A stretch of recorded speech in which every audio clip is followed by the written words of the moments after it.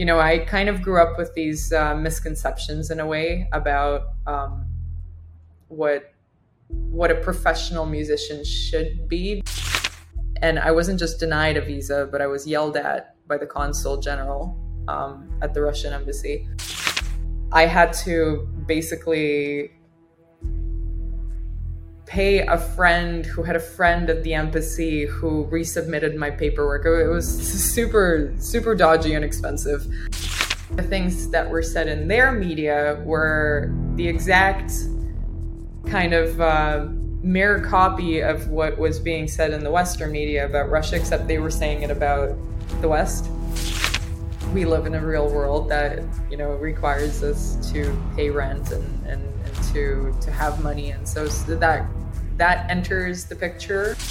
Say if you were David Guetta, right, you would probably not want to grant me 50% of your master rights. So there's royalties, like there's publishing rights, and then there's master rights, right? Because a song really, if you make a great track, like if you write one hit, you can have passive income for the rest of your life. And this is my big piece of advice for people who are starting out.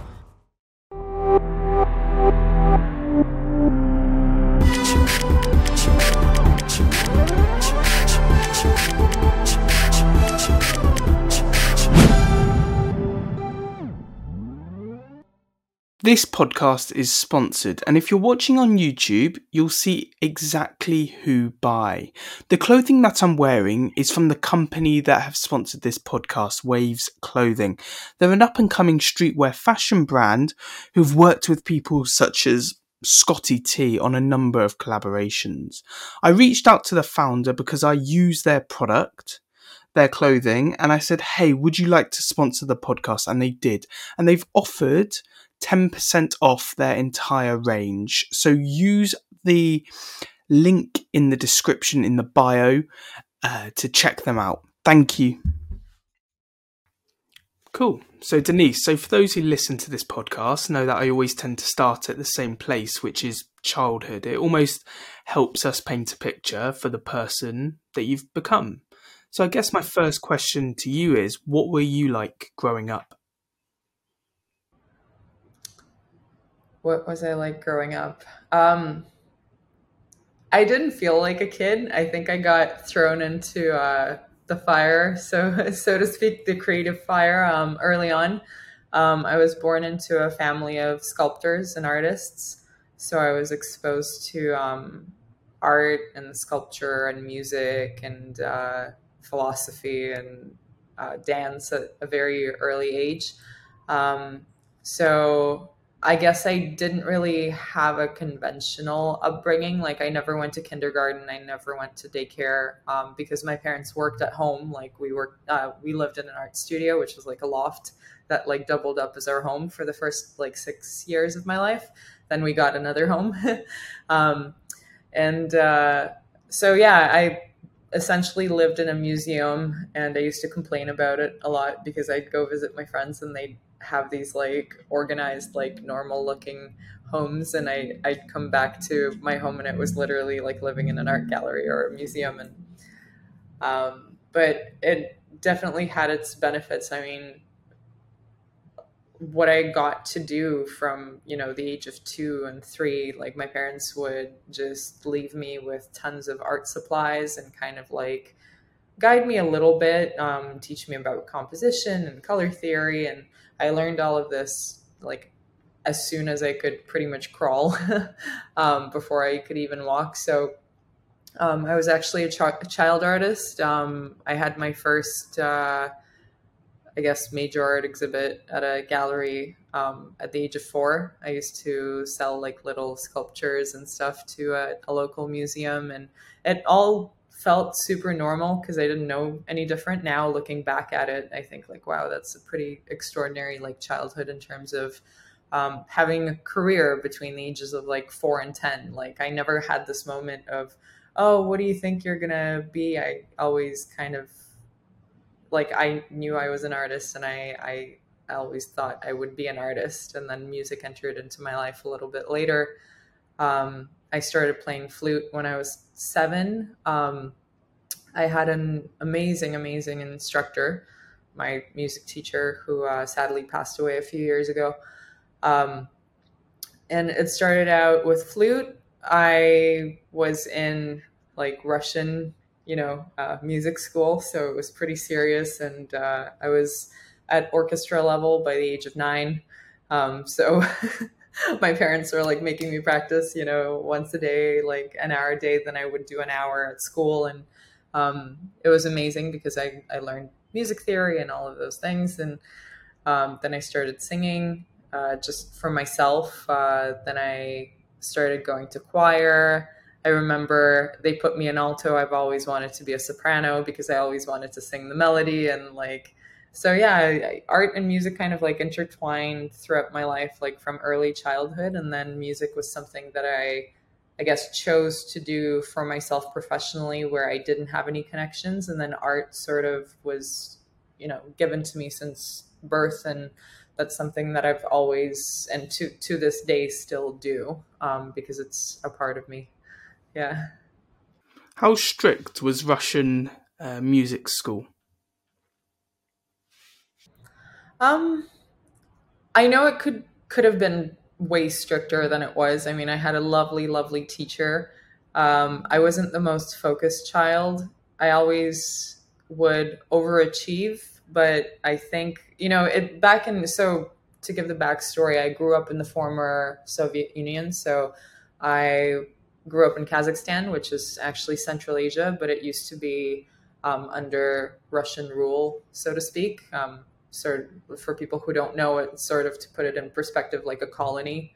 Um, and so it was a lot softer there, I would say. But still, we didn't have, nowadays you go like, oh, so-and-so has ADD or ADHD or dyslexia or whatever. And you can say, okay, so the child's not focusing properly, or they can't spell certain things. And back then we didn't really have those things. Like I don't think they still do. Like I don't think they diagnose anybody with ADD, and I certainly had it because I had a lot of trouble concentrating on things that I didn't love to do.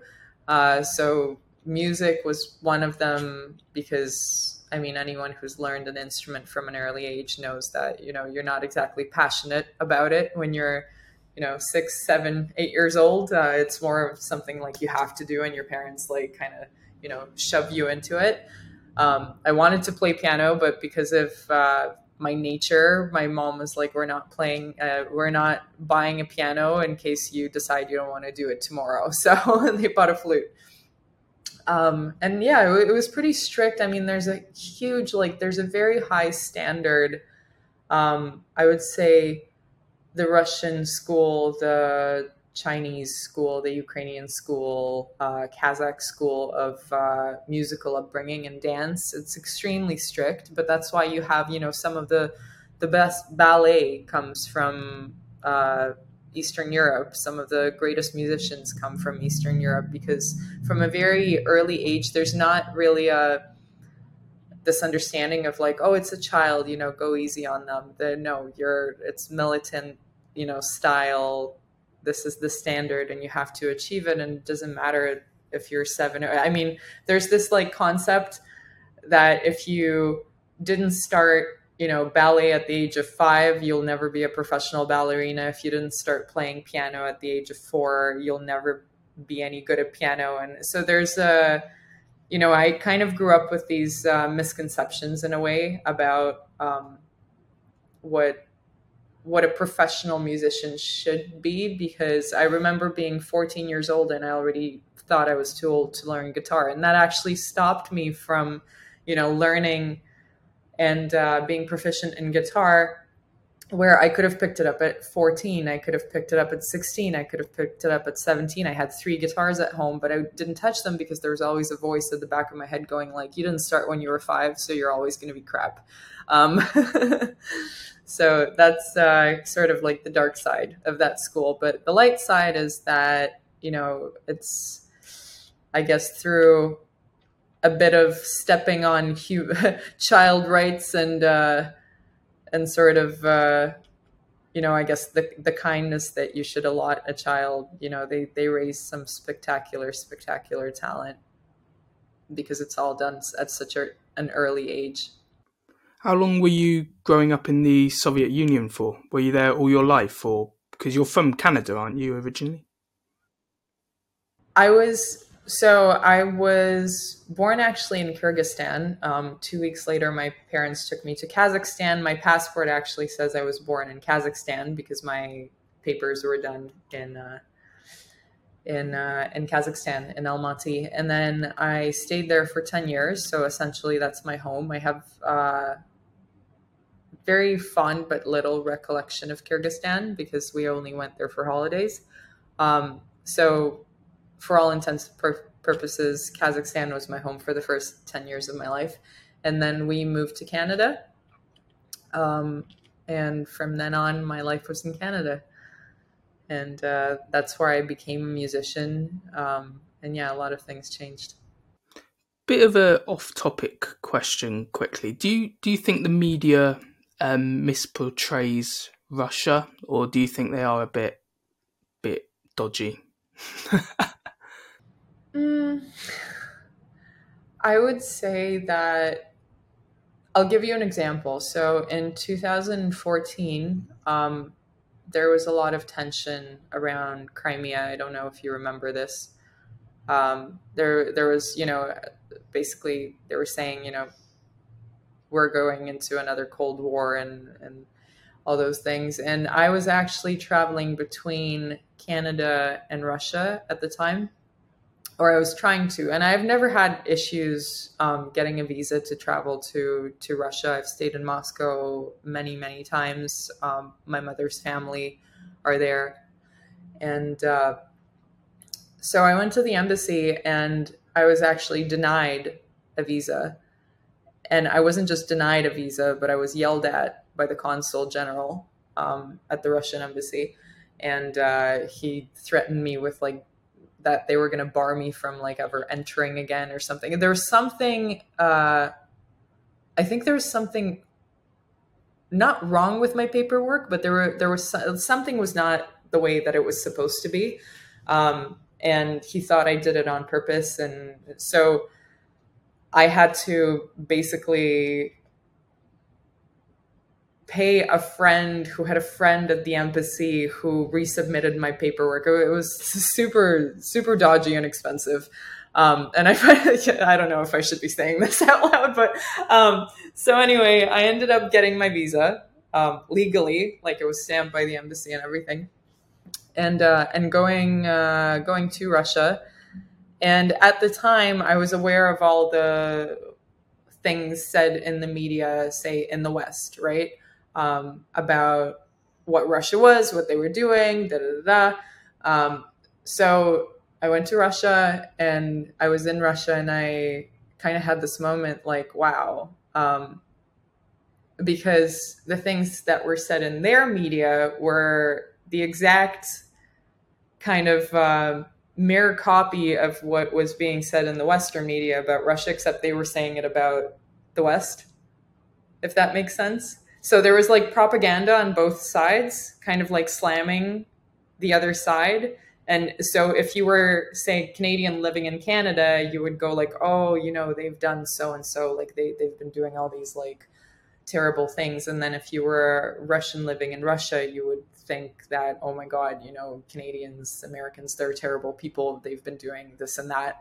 And I understood in that moment just how the media creates their own truth, because we don't know what the truth is. We're not on the ground. We will never know what the truth is exactly as it is. We get all of our news from, third, fourth, fifth, sixth person accounts, right? And most of them through the media.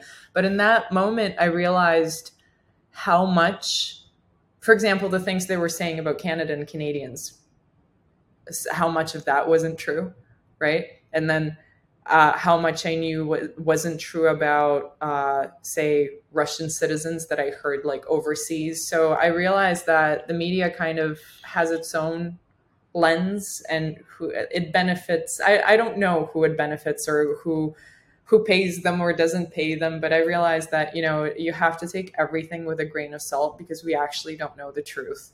And from my vantage point and my perspective, and this is what I find so heartbreaking about today's situation, is that I have Ukrainian friends who are just the most incredible people in the world. I have Russian friends who are just the most incredible people in the world. And to me, those two nations they weren't just friends, they were like brothers and sisters. Like they were family. I was blown away at what could happen to that family. And that's what's so heartbreaking, because people are being pit against each other. The other day I was talking to somebody. I'm half, I would say I'm half Russian. On my mother's side. My mother is also a little bit mixed. But I was in Indonesia at a cafe, and I heard a girl speaking Russian, and I said, "Oh, you speak Russian?" And she was kind of like, "Yeah." And I said, "Oh, I speak Russian too. Like I'm part Russian." And I just got this dark look, and it's just so heartbreaking that like the amount of negative consequences that are happening as a result of people making really poor choices, where you could be in Indonesia and suddenly, in certain circles, it's no longer okay to say that you're part Russian, right? Or if you're in Russia, say in certain circles, it's no longer okay to say that you're Ukrainian or part Ukrainian. Like it's truly heartbreaking. And I find that's, wars happen and it's a tragedy, and then nobody really understands the larger fallout from things like this, where it's suddenly after 9/11, right? If you were Muslim or if you were of Arab origin, suddenly it was dangerous in some places to even mention that or to show your face. When COVID happened, suddenly there was all this racism and hate against Asian people. Like that's the part that I find really heartbreaking, is that in the face of tragedy and danger, we tend to put a face on, I guess, the danger or the negativity, and we tend to profile everybody with that face as being the reason, that something happened. And I feel like it's extremely unintelligent and very, very tragic when that happens, because if people, if they weren't thinking that before from all the Hollywood movies, that always profile Russian people as terrorists, now it's going to be extremely difficult to rehabilitate that image, if not impossible. And the tragedy of it being is that it is actually a beautiful country with beautiful people. There's people there that can be just as bad and make just as bad of decisions as anywhere else in the world.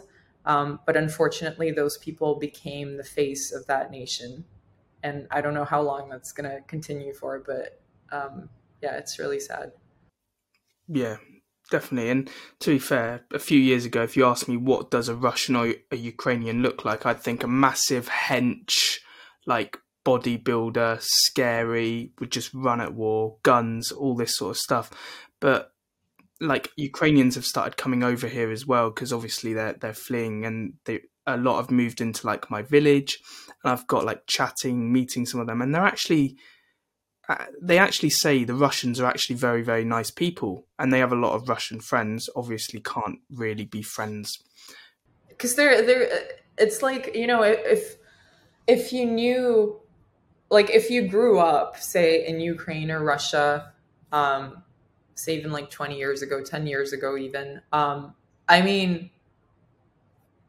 they're literally brothers and sisters. They're intertwined. That's how close these two nations are. And that's exactly it. It's, I can't, I can't separate them. It's a tragic conflict within a family. That's what it is to me. I had an ex for a number of years who was Ukrainian, who was a Russian citizen, right? His family was half Russian, half Ukrainian. Um, we always experienced the best of both cultures. His family fought in the war with Russia against the Germans in World War II. My grandparents on my mother's side fought against the Germans in World War II in the Russian army. Like it's such a mess. Yeah, definitely. Well, back to music then. I think my next question to you is, obviously you mentioned your journey from like being in school, learning instruments, all this sort of stuff. When did you first realize that, shit, I might be able to make a living out of this?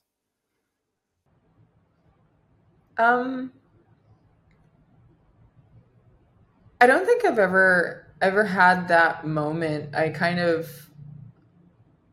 I'm an emotional picker, I would say. Like I choose things based on how I feel. So I think with music it was more, oh my gosh, I want to feel like this for the rest of my life, when I'm performing, when I'm writing, when I'm singing, because of how other people's music made me feel. I thought, and how I felt while performing, I thought if I could wake up every single day and feel like this, I would be the most blessed person in the world.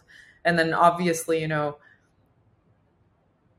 we live in a real world that, requires us to pay rent and to have money. And so that enters the picture also. But I would say that wasn't the driving force. And also for anybody who is in the music or art industries knows that, if you're lucky, that comes as a result of really hard work, long-term, really hard work. But that's definitely, if you want to make good money, that's not the industries that you go for. It's usually, crazy people who, who are so in love with their craft that they can't picture doing anything else.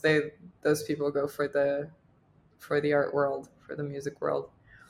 It's definitely not like one of those careers where, you work for 2 or 3 years and you'll be making $500,000 a year. Definitely. I am curious. I've had a few singers, artists come on, and all three of them have said different answers to this question. You've obviously released, I think, 45 singles. What does your song creation process look like?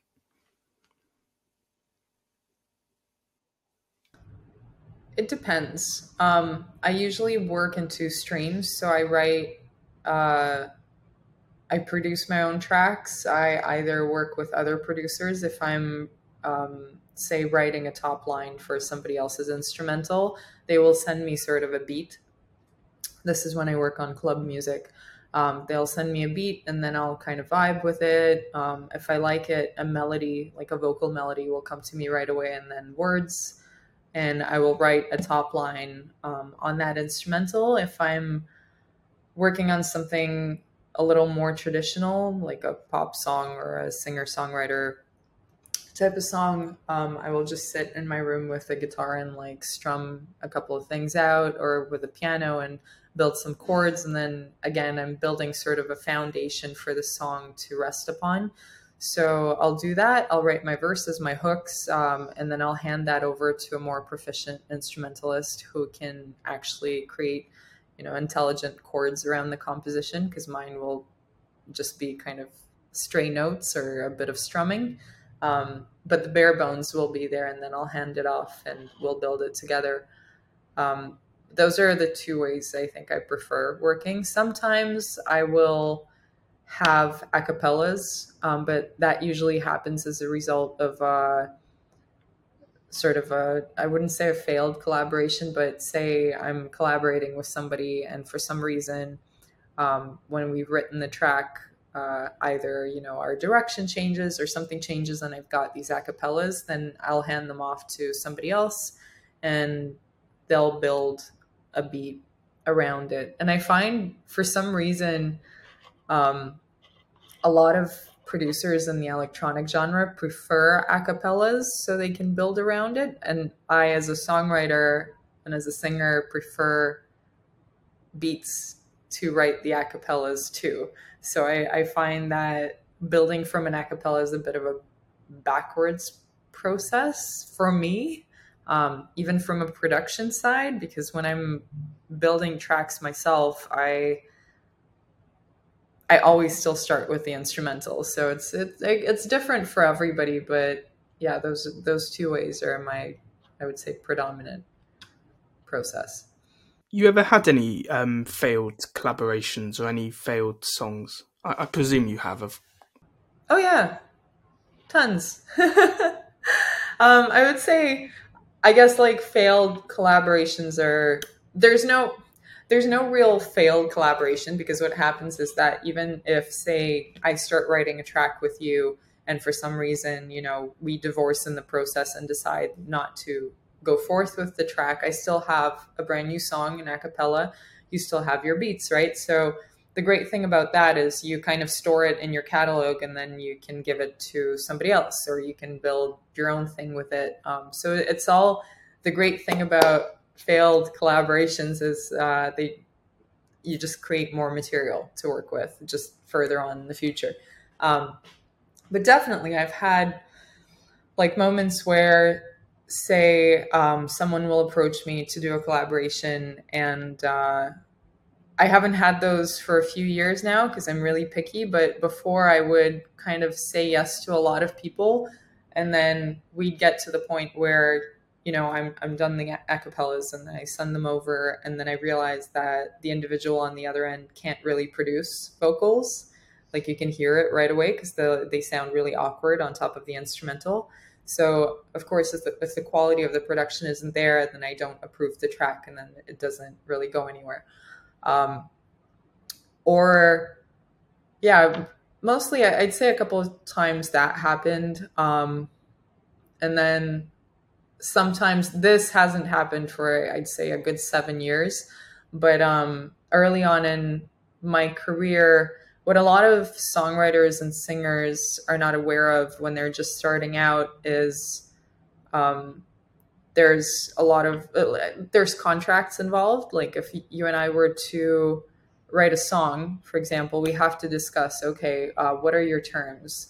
Are we on the same plane? Say if you were David Guetta, right, you would probably not want to grant me 50% of your master rights. So there's royalties, like there's publishing rights, and then there's master rights, right?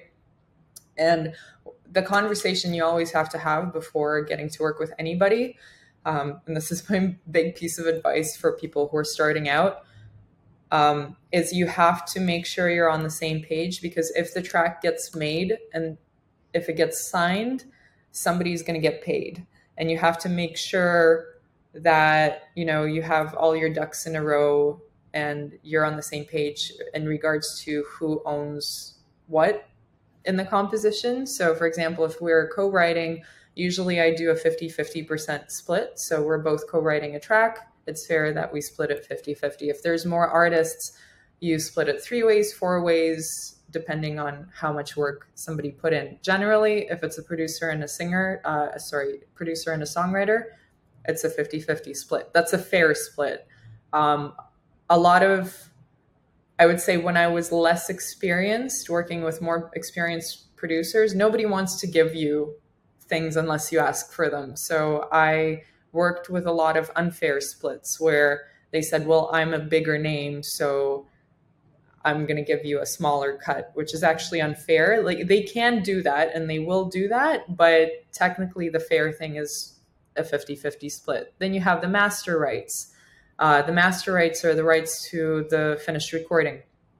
So the publishing rights are the songwriter's rights. The master rights are, say I'm singing on a track, right? Who owns that recorded vocal? Who owns that recorded instrumental?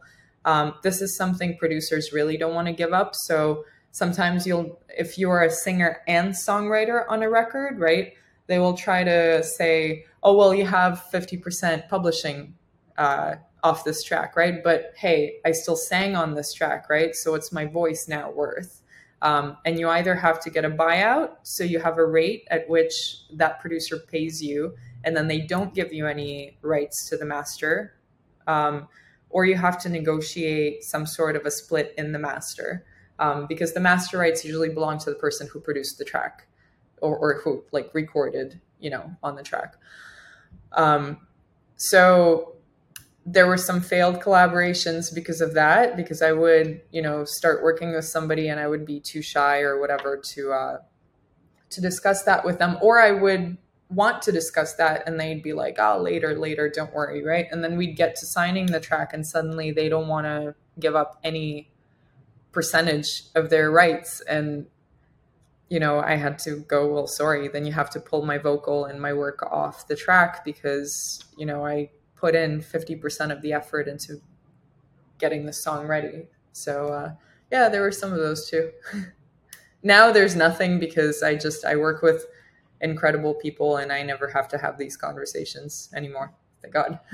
Say David Guetta approached you and he's like, I've got this sick new beat, I want you to sing on this track. What sort of, if it happened, what sort of percentage would that sort of deal look like, do you reckon? What my terms would be? Yeah, what for someone that size? See, it would depend, because people like, I'm not saying him per se, because I don't know what he does, but people who are really in the game at a very high level prefer to buy, I would say, the rights to what you're doing. So because it's a, say, David Guetta track, right? And it's going to go out there and make, I don't know, hundreds of thousands of dollars, or he's going to gig with it. He's going to license it. There's going to be more money coming in. And because a song really, if you make a great track, like if you write one hit, you can have passive income for the rest of your life. And probably, if you're into a humble lifestyle, you don't ever have to work again. That's how those things work. So I know that, friends of mine that have worked with really, really big names, they usually get bought out. So the management will approach them and they will say, we want your vocal on this track. If that artist, say, if I'm not a name artist, and David Guetta doesn't have, say, anything to gain by putting my name on his record, they will usually approach you and say, we'll pay you this much, you will record this vocal, and then we own it. And then you would sign out your rights to that vocal. You would not get a featured artist credit. There's actually a lot of tracks like that. Like if you listen to some of the biggest club hits in the past decade, you'll hear these like awesome voices on it, but it won't have a featured artist. And that's what happens. So they got a top line vocalist who came in, likely didn't write the top line, somebody else wrote it. They probably got paid. They either got paid a couple of $1,000 or $1,000, or sometimes they don't get paid at all, because it's some, young impressionable girl or guy sitting in a recording studio, and someone comes in and they go like, oh my God, so-and-so really loves your voice. Would you like do this thing on their track?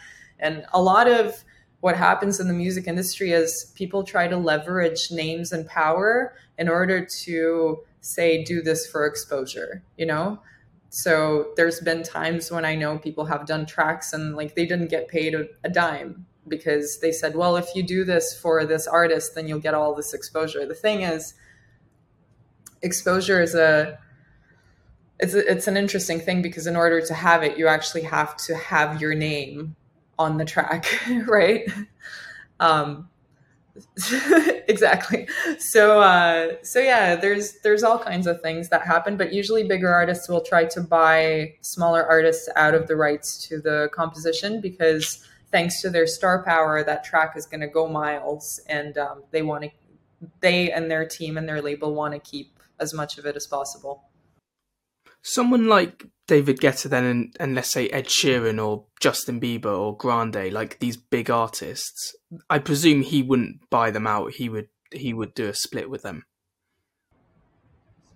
They would probably, I mean, again, I'm speculating. Like, I hope they don't like sue me for defamation or something.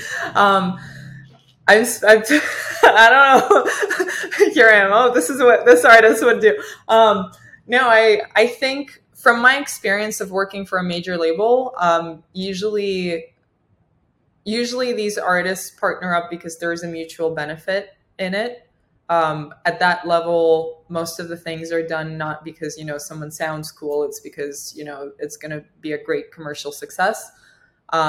So their teams would negotiate everything, and then those artists would do a collaboration, and then both benefit from it. But again, it's like there's huge teams involved. There's managers, agents, booking agents, lawyers, because again, even at that level, when two huge superstars do a track together, there's they might catch a drink at a bar and be friendly with each other, but then their labels and their management is trying to get as much as possible for their own client, right? So there's a lot that goes on behind the scenes that people are not aware of.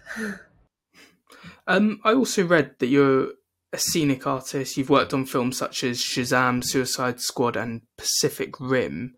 For those who don't know, and I did have to do my research into this, but it might be worth explaining. What does that actually mean?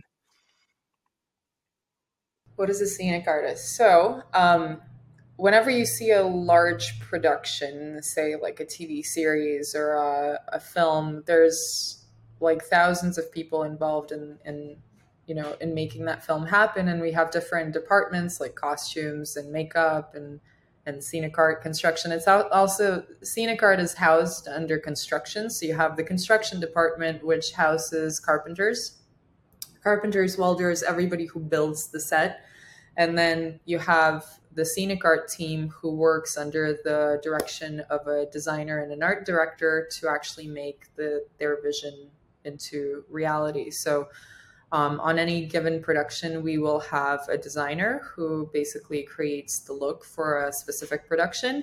We will have the art director who is in charge of doing the budgeting, kind of like taking the vision of the designer and making it into reality, and also being aware of like the budget constraints and what we can and can't do and what location and yada yada.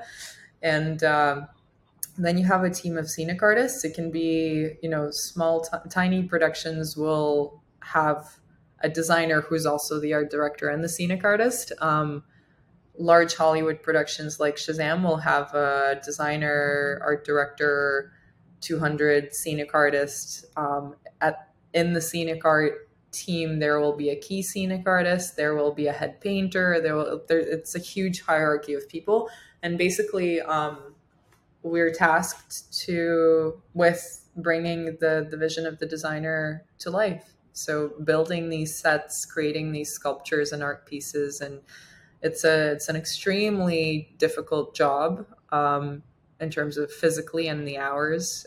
You can be working anywhere from 10 to 16 hours a day for months at a time, because an average production can last from a month to a year.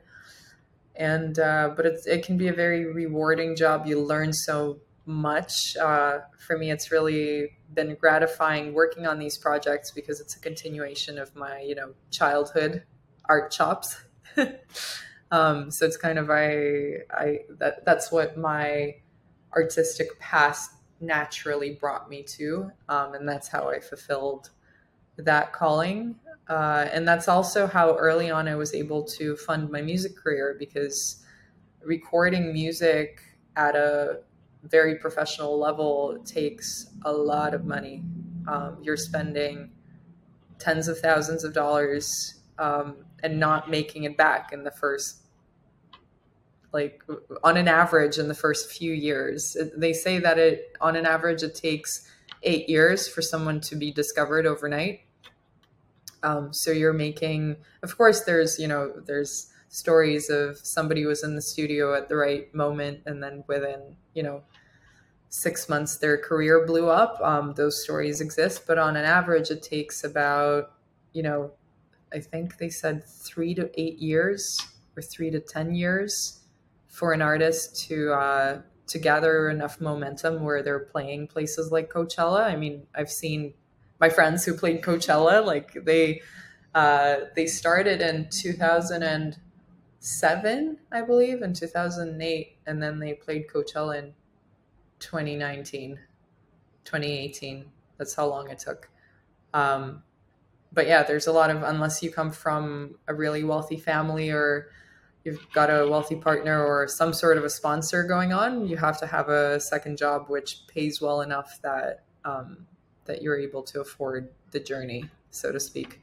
So that I was very fortunate to have that be my second passion, which is art, and to work in film.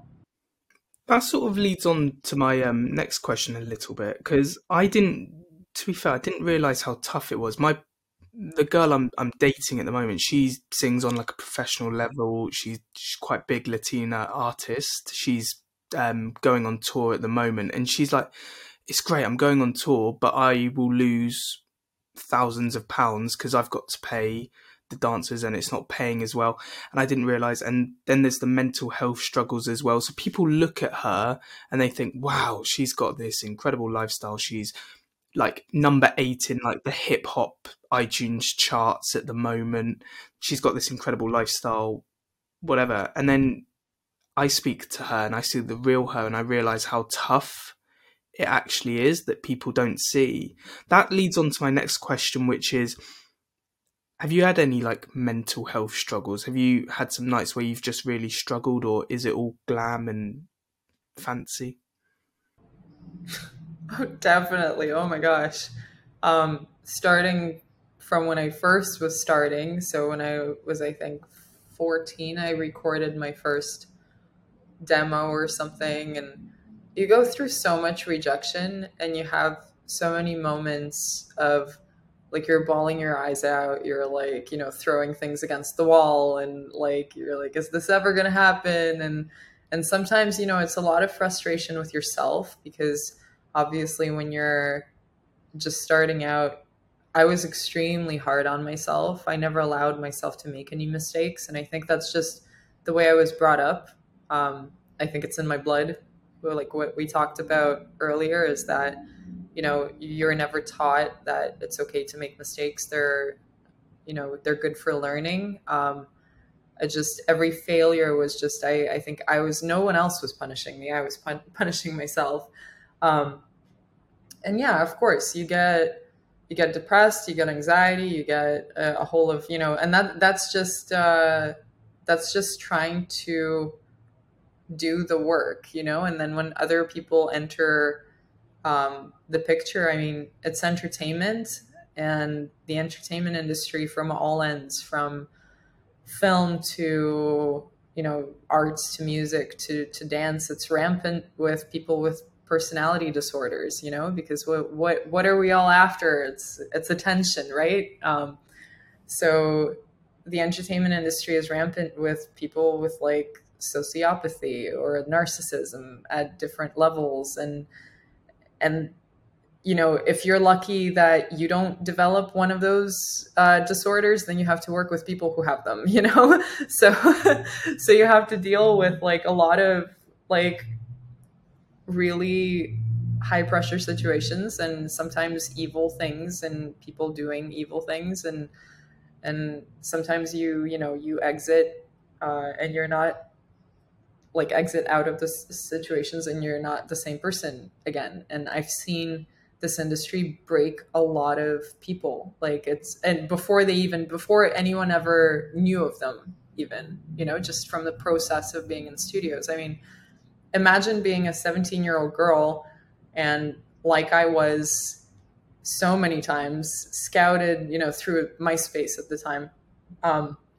scouted by like producers who were attached to big labels like EMI or Universal or whoever. And then you would get into their studios and you're 17 years old and there's a 40-year-old man basically telling you to turn around so he could look at your butt, or asking you if you've ever had an affair, or just a lot of inappropriate things that a lot of teenagers or minors are not equipped to handle. And this is normal, as we've seen, with the whole Me Too movement and like the Jeffrey Epstein stories. And all these things. It's so rampant and it's so normalized. I remember when I had those experiences,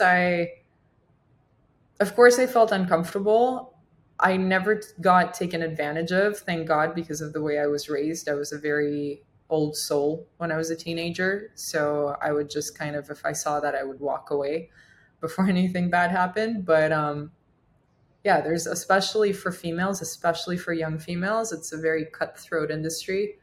And it's a lot of it is learning how to navigate your way through the trenches where a lot of, like, I would say bad people have a lot of power.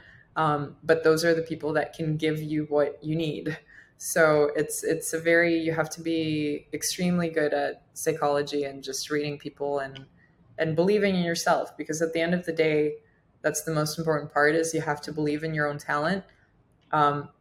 Because you will be, I hope today people are not faced with this choice, but when somebody is dangling a major label contract in front of your face, if you spend the weekend with them, for a lot of young women, that's a very difficult choice to make if they have no other, support or income or whatever. So Yeah, I've heard a lot of stories recently, and I'm not from like the music world. It's sort of I'm going to ask another question, quick, but like I'm not from the music world, and she tells me a lot of these stories of like 18-year-old girls, young girls that it's happening to. Exact same, to be fair. Some are worse than what you've said. Do you think do you think someone not in the music industry can date someone from the music industry? Because I hear these stories, and I'll admit I don't know how to deal with them because I'm not from that world, and it seems shit, to be honest. Like, yeah. um Definitely. And I actually have, I don't know if it was a rule I set for myself, or I've never dated anyone in my industry. Um, and my boyfriend right now has nothing to do with the music industry, which I love. I think it's definitely possible. I mean, some people will tell you that, oh, you will not understand, and like musicians have to date each other. I don't believe that at all. I think that it's just up to personal preference. And yeah, there's a lot of, there's ultimately, it's like, it's about your partner, right? Because the entertainment industry is definitely a very interesting world. um, but if you meet a good person and they know how to navigate that without losing or compromising their values and their self-worth, I don't think it's any different than any other industry.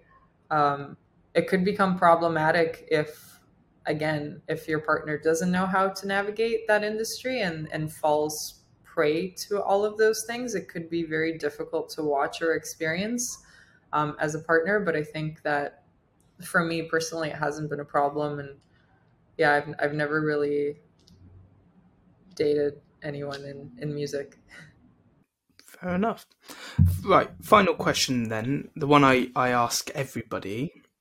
If you could choose to do one thing, one like I always use the phrase gig, but I'll explain a bit more. It doesn't need to be a musician, like a music gig. So like when I say gig, it could be like play at Soccer Aid or do this or do that. If you could choose one thing, one gig that you could do in your lifetime, what would it be and why?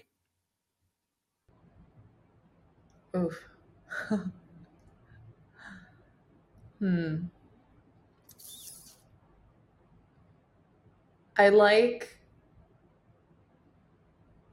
creating new and unusual, I guess, experiences. So within my field, so I will choose music. Within my field, I would say that I would love to have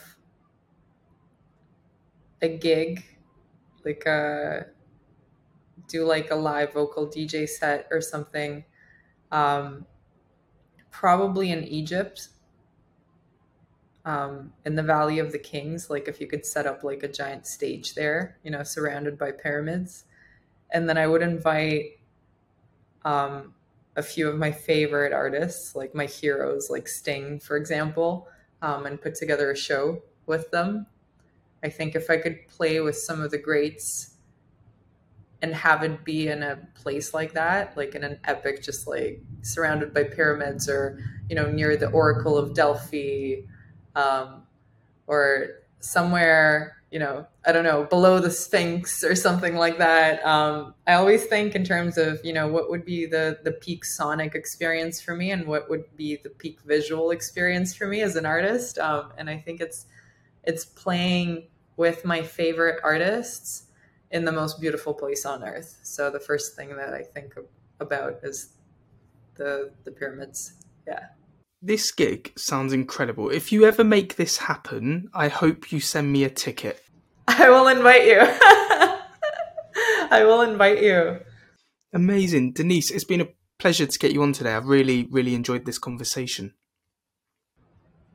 It was lovely. I really enjoyed your questions. I feel like they were very like challenging in a good way. Like I love talking about things that, kind of some people would like be like, oh, hot potato, don't touch that, don't touch that. Like, for example, artists try to stay away usually from politics because there's, you're going to make someone mad.